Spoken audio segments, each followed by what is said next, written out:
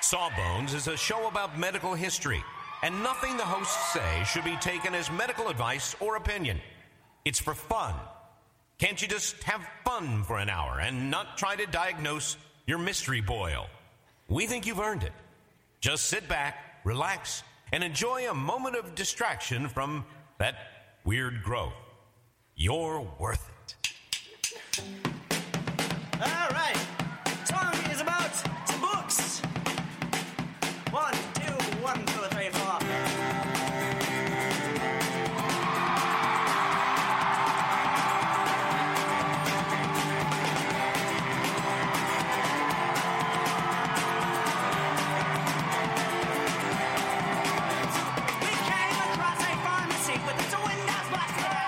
Hello, everyone, and welcome to Sawbones, a marital tour of misguided medicine. I'm your co-host, Justin McElroy. And I'm Sydney McElroy.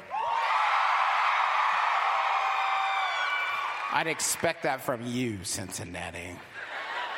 It's so great to be back. Yeah, we were just here 7 months ago, and you all came back. You're really nice. Thank you.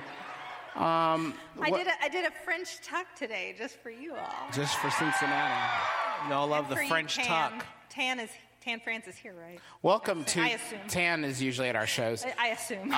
Welcome to the very first show of the 20 Funny Fill Your Life with Laughter and Love tour. As you can see, we have tasteful stage decor. Are those considered primitives? They're primitives. It's a primitive look. Those are those stores. Yeah, the stores. That's yeah, what they're called. for In case sure. people are like, what are you talking about? Yeah, we That's what those are stores well are called. accustomed to primitives. We live in West Virginia. Yeah. That's what the Primitive stores in are more called. ways than one. No, Come on, I'm just having some fun. I live there. Shut up. it's okay. You can begin the podcast now. You know what we're you talking had about. I don't. Well, I know, but you had a whole thing you were going to say. Oh, I that thought you were going to say the thing. No, you were going to say... You know, Cincinnati. We took a break. We There's took a break from touring. It doesn't show. Yeah, listen, Cincinnati, you got a lot of very impressive firsts, especially in medicine. We were looking like, what's a good medical topic for first heart-lung machine, right? From Cincinnati. A lot of the first heart transplant. First Jewish hospital, right here, Cincinnati. But also Cincinnati, y'all get nasty. So if you can guess which one we're going to speak on tonight, that's correct. It is the third. It is the final one. It's not Geta again. We're going to leave that alone. No. Not We did another- that last time. Yeah.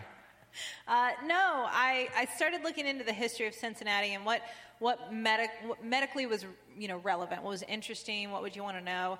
And I kept stumbling upon something that we've covered on the show before, but in greater depth, which is that Cincinnati has a rich history of grave robbing and body snatching.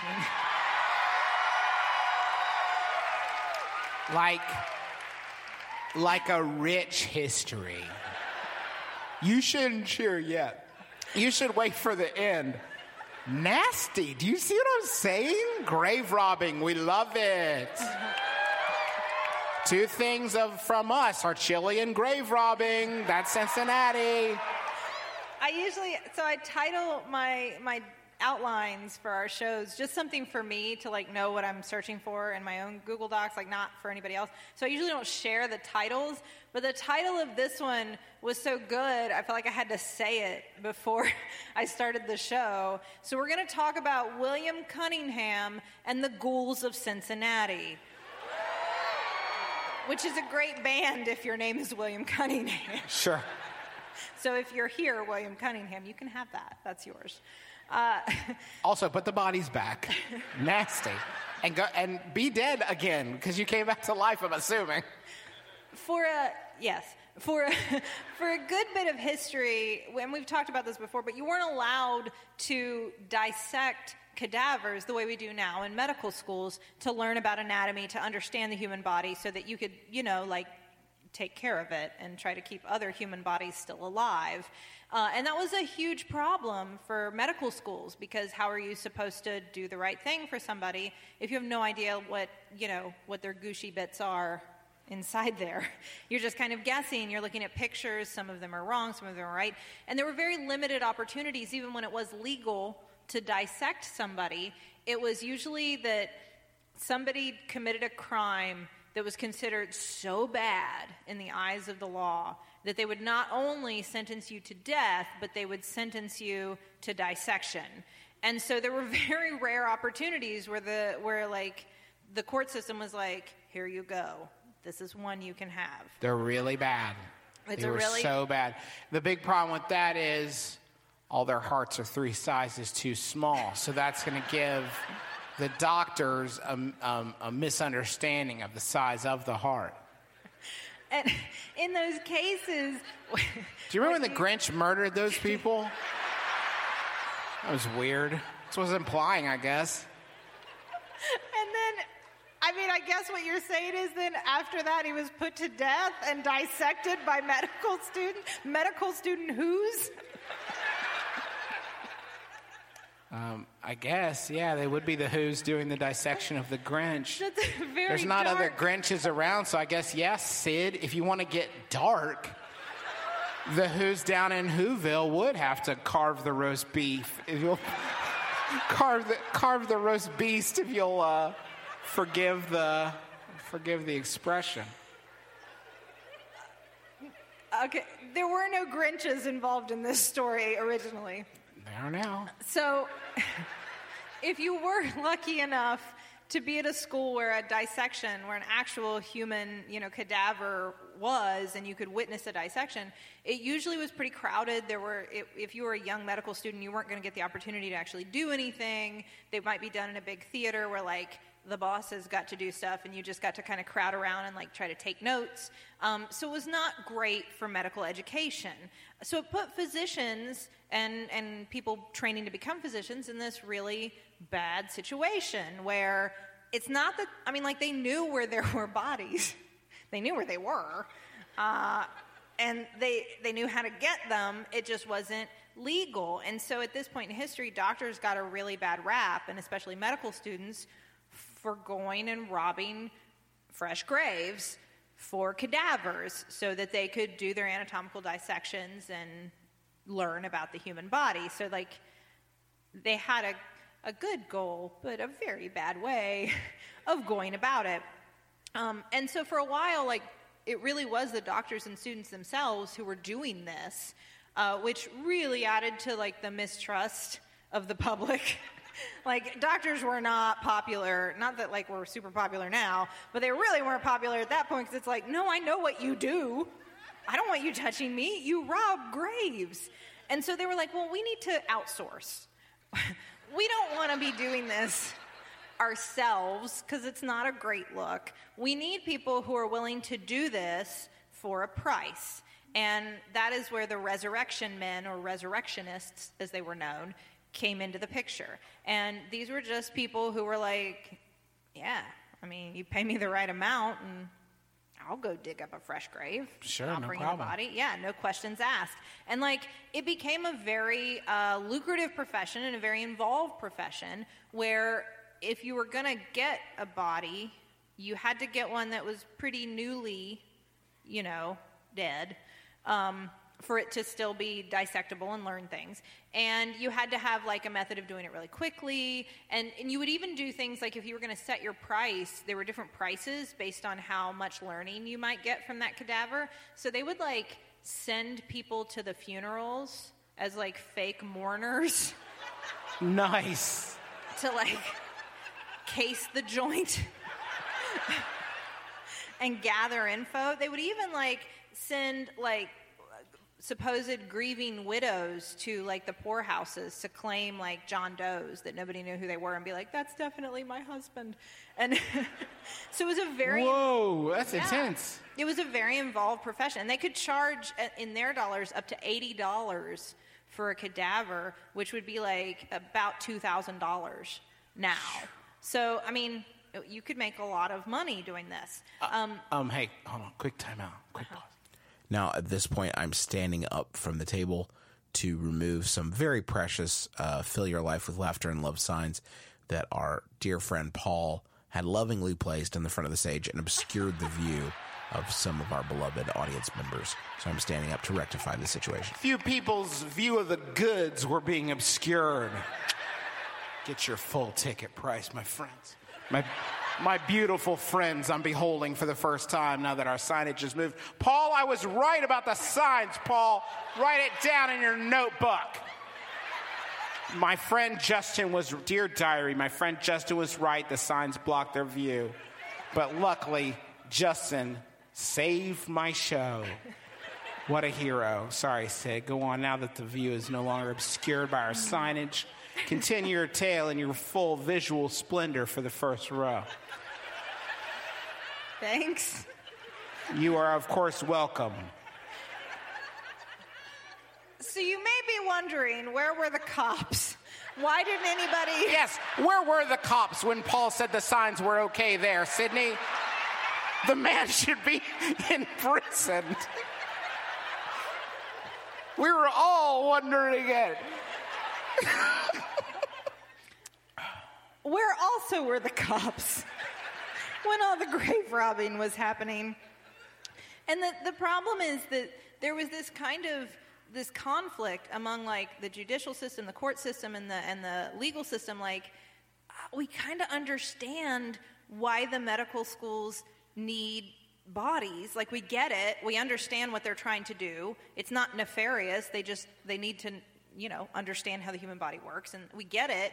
But at the same time, this is illegal, and this is not the way you should go about this. This is wrong. So the penalties were actually not that bad. It was just like a small fine if you got caught, which I know, it seems like it should be way worse. And they kind of, just didn't, pay attention to it intentionally, because it just wasn't, it was like, I don't want to mess with this. It's not worth our time and trouble, and it might be okay. So a lot of families took to trying to protect their loved ones on their own.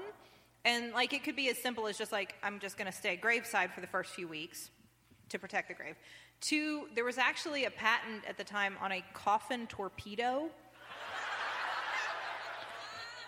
which was like a spring-loaded bomb in the coffin that, was loaded once you shut the lid. And so if anybody tried to open it, it would just, explode. That's actually my favorite scene in Home Alone. It's weird that they stole it for that. But these deterrents weren't working. There was too much money in the game, and people wanted that money. And so by the time we get to the mid-1800s into the late 1800s, there were tons and tons of people, resurrectionists, in this line of work.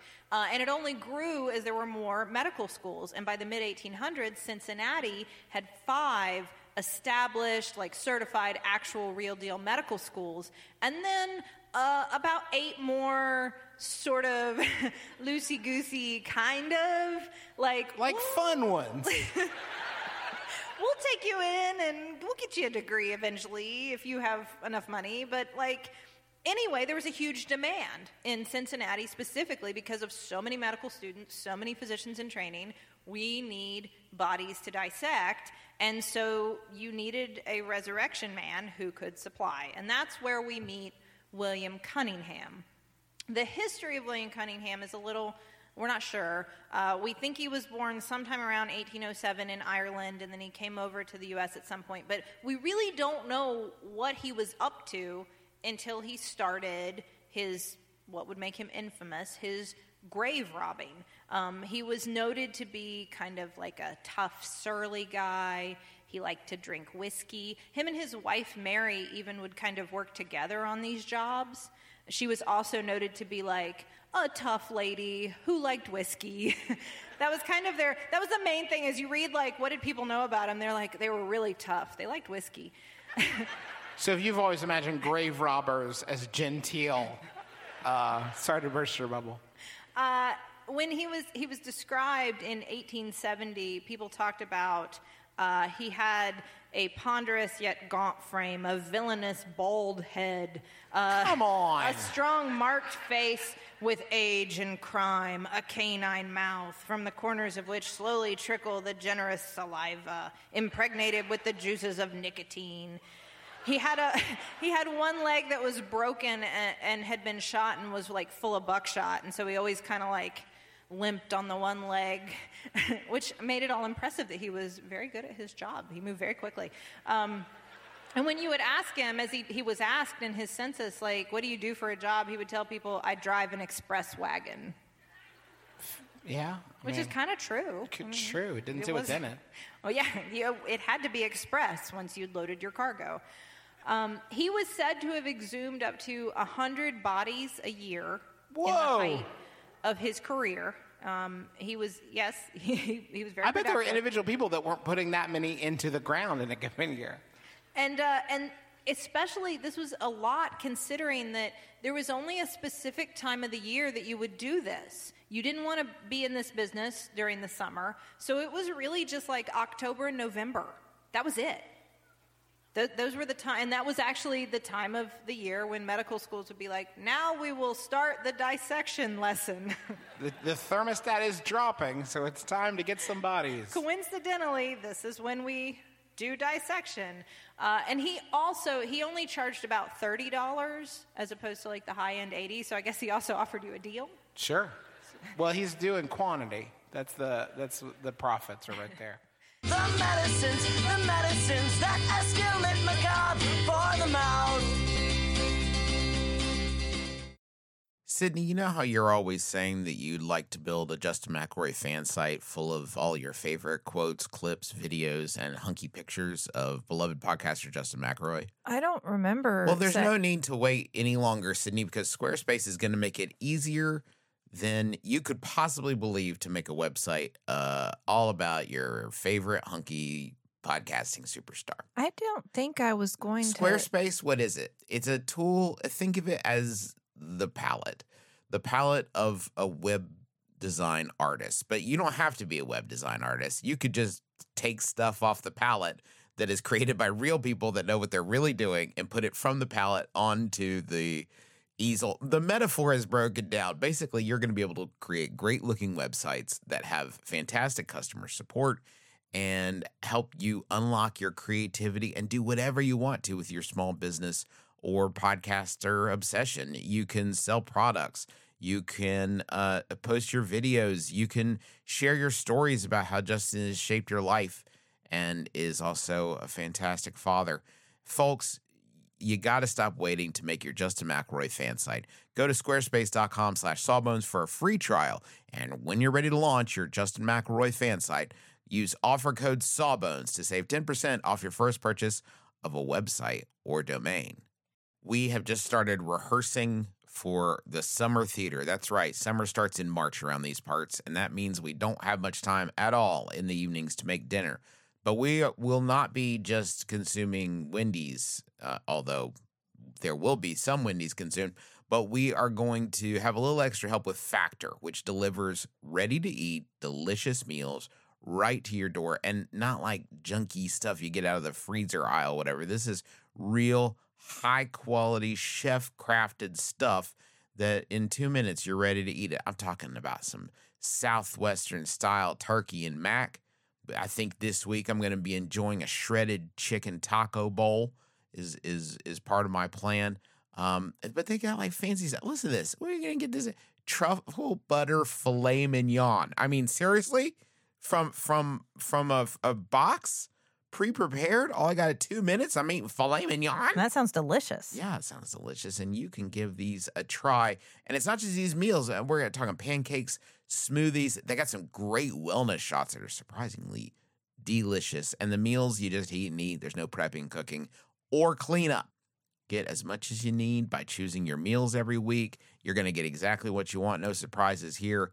And the meals, I can say, are delicious. So what do you got to lose? Head on over to factormeals.com/sawbones50 and use code sawbones50 to get 50% off. That's code sawbones50 at factormeals.com/sawbones50 to get 50% off. He was very bold in his grave robbing, and this, of course, resulted in a lot of stories, myths, legends, true, somewhat true, that have arisen about William Cunningham, who was also known. At the time, resurrectionists were also called ghouls. So you may also just be called a ghoul. Well, he was known as the Ghoul. If you said the Ghoul, you only meant one guy. He also went by the name Old Man Dead. Good. And that they would use that. Actually, it was very common at the time in Cincinnati, like if you were raising young children and they were misbehaving. Yikes. To raise the specter of Old Man Dead. Like, you better watch out or Old Man Dead will get you. It's a gruesome time. And then sometimes they would just call him Old Cunny. No. Don't, No. Cincinnati.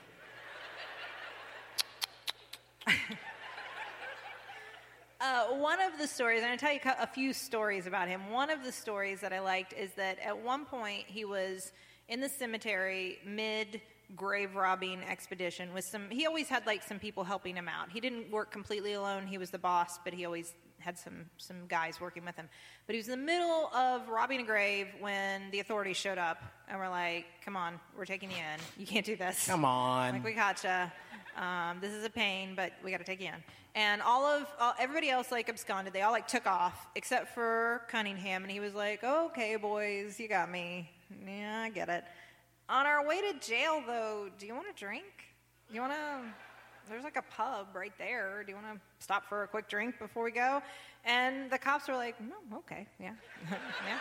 Yeah, we do. We're bad cops, sure.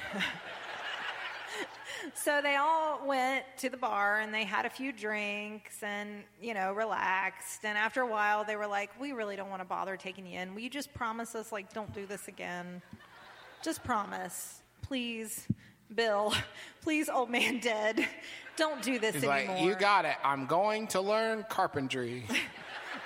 And whatever he said convinced them that he had turned over a new leaf and was not going to do this anymore. And so they said goodbye. They let him go on his way. Of course, he returned immediately back to the graveyard, finished his work. He went like around the block. And sold a body. There was another tale where Cunningham was, he got a body and he was delivering it to one of the medical schools, and he had to like go through the city through like busy streets. And while it was nighttime, there were still a lot of people out and about, partying, having a good time. And so what he did was he dressed the body in some new clothes and put it up in the wagon with him, like with his arm around him.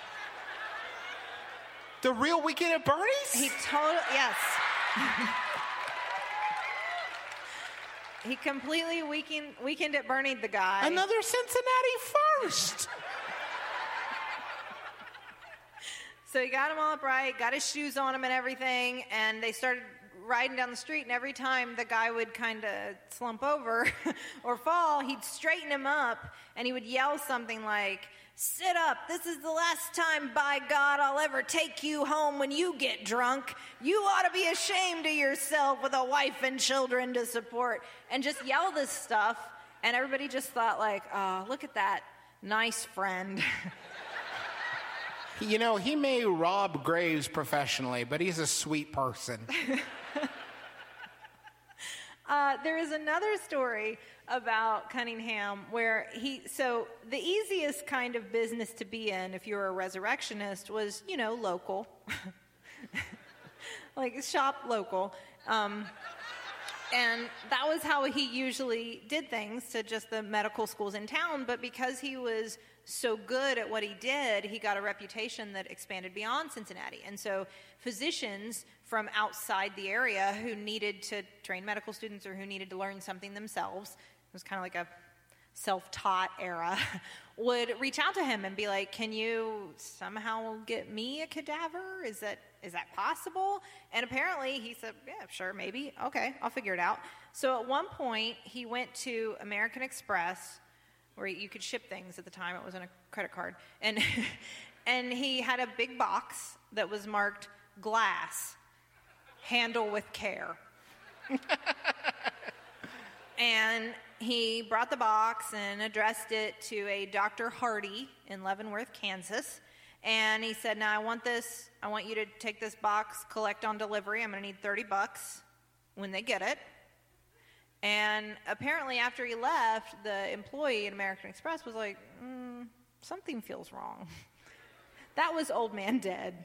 And I don't feel good about any of this. And we haven't invented glass yet. So he opened the box. Yeah.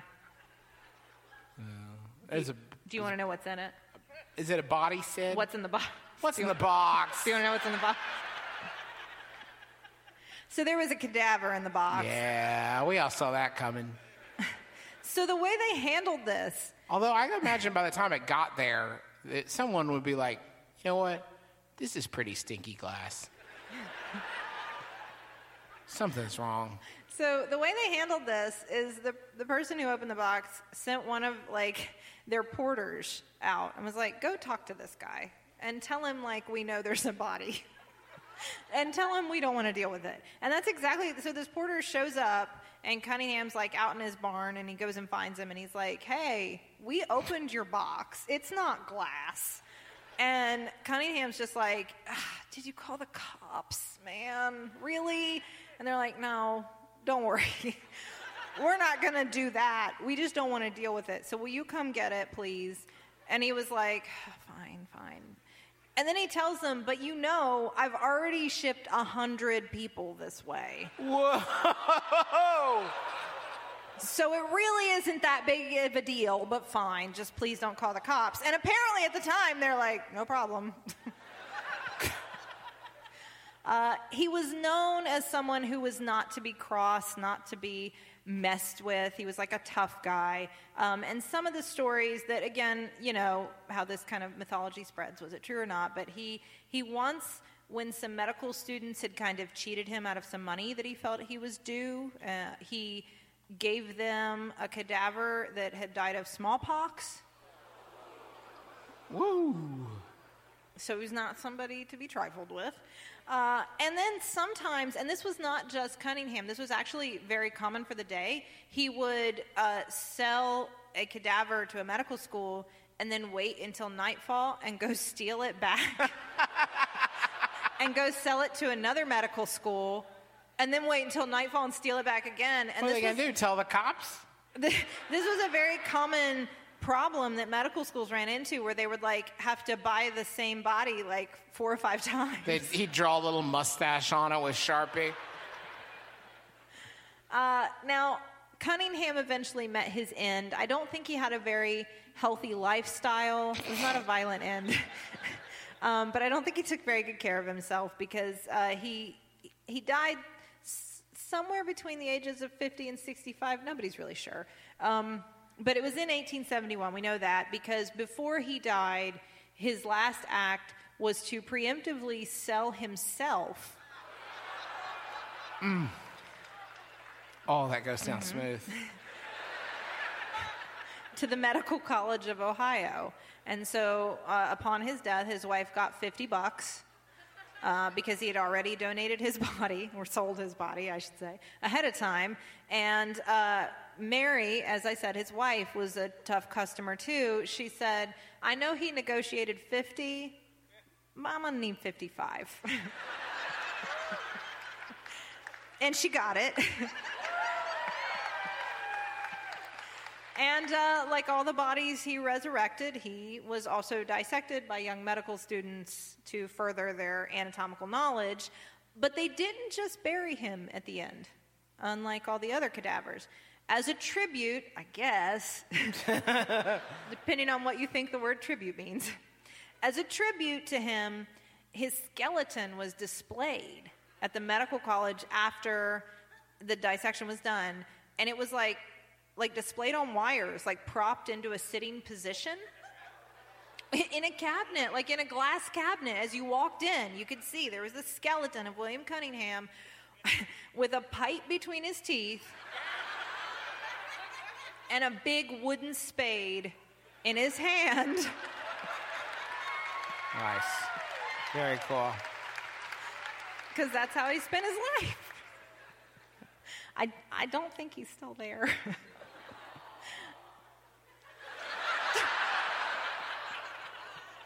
As you may imagine, this practice of resurrecting bodies eventually came to an end. The most high-profile crime associated with this actually occurred in Cincinnati, and it was when the body of a congressman from Ohio, John Scott Harrison, who was in fact the son of President William Henry Harrison, was stolen after he died. It's actually, the story is that while his family was at his funeral, they noticed that the grave of a friend of their family, an Augustus Devon, the grave had been robbed. And so after the funeral, they went about getting search warrants so that they could go look for this friend, because they knew he was everybody knew that these bodies were at medical schools. And you can read lots of stories of families like searching medical schools and like cops searching for medical school. They knew that the medical students had them. And so they get warrants to go search for Augustus Devon, and as they're searching for this other man, in the meantime, the congressman's body is stolen.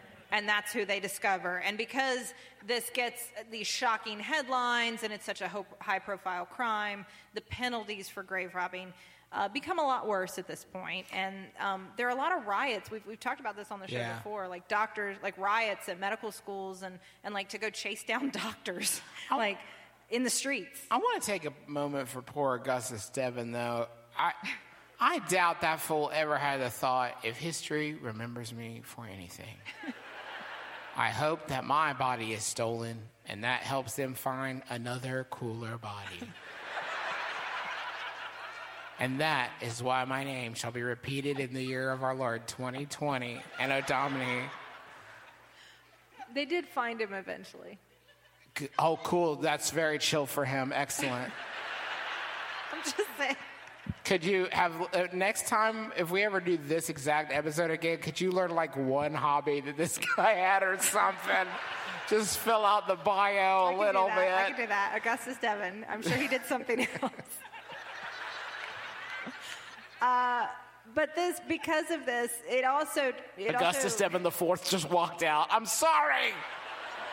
We didn't know. He may still be in Cincinnati. I don't know. Maybe the family. But because of this, people also realize that, one, like, this is terrible and we need to put a stop to it. Like, this is not okay. And also, we do need a way, if we're going to, like, you know, as doctors started to point out, if you're going to sue me when I don't know how to do medicine, can you at least help me know how to do medicine? Which is fair. We did need to teach people, like, what was inside the human body, because we had a lot of stuff wrong in the past. Mm-hmm. Yeah, it's embarrassing. And so they also found pathways where you could legally donate your body to science. And then, you know, obviously nowadays that's how we do it. There is no more grave robbing.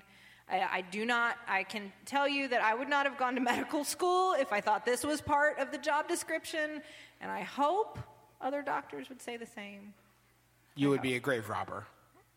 That's what I'm saying. I wouldn't have gone to medical school. No, you'd be a grave robber instead. I mean, that seems like it would be a good use of your skill set.